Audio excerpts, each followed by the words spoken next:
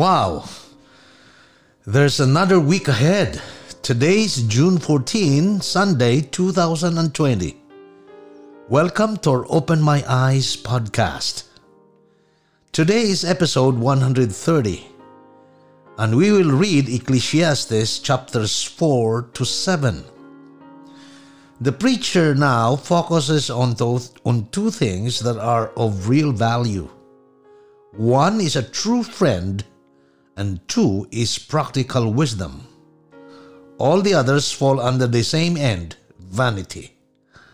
Popularity and ignominy, gain and even honor, wealth or poverty, abundance or want.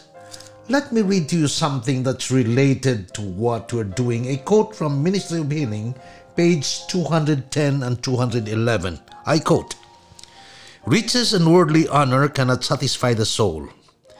Many among the rich are longing for some divine assurance, some spiritual hope. Many long for something that will bring an end and the monotony of their aimless lives.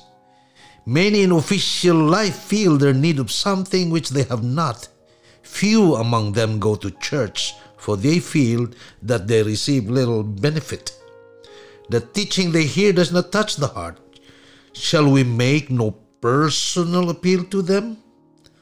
Among the victims of want and sin are found those who were once in possession of wealth. Men of different vocations and different stations in life have been overcome by the pollutions of the world, by the use of strong drink, by the indulgence of lust, and have fallen under temptation. While these fallen ones demand pity and help, should not some attention be given to those who have not yet descended to these depths, but who are setting their feet in the same path? Thousands in positions of trust and honor are indulging habits that mean ruin to soul and body.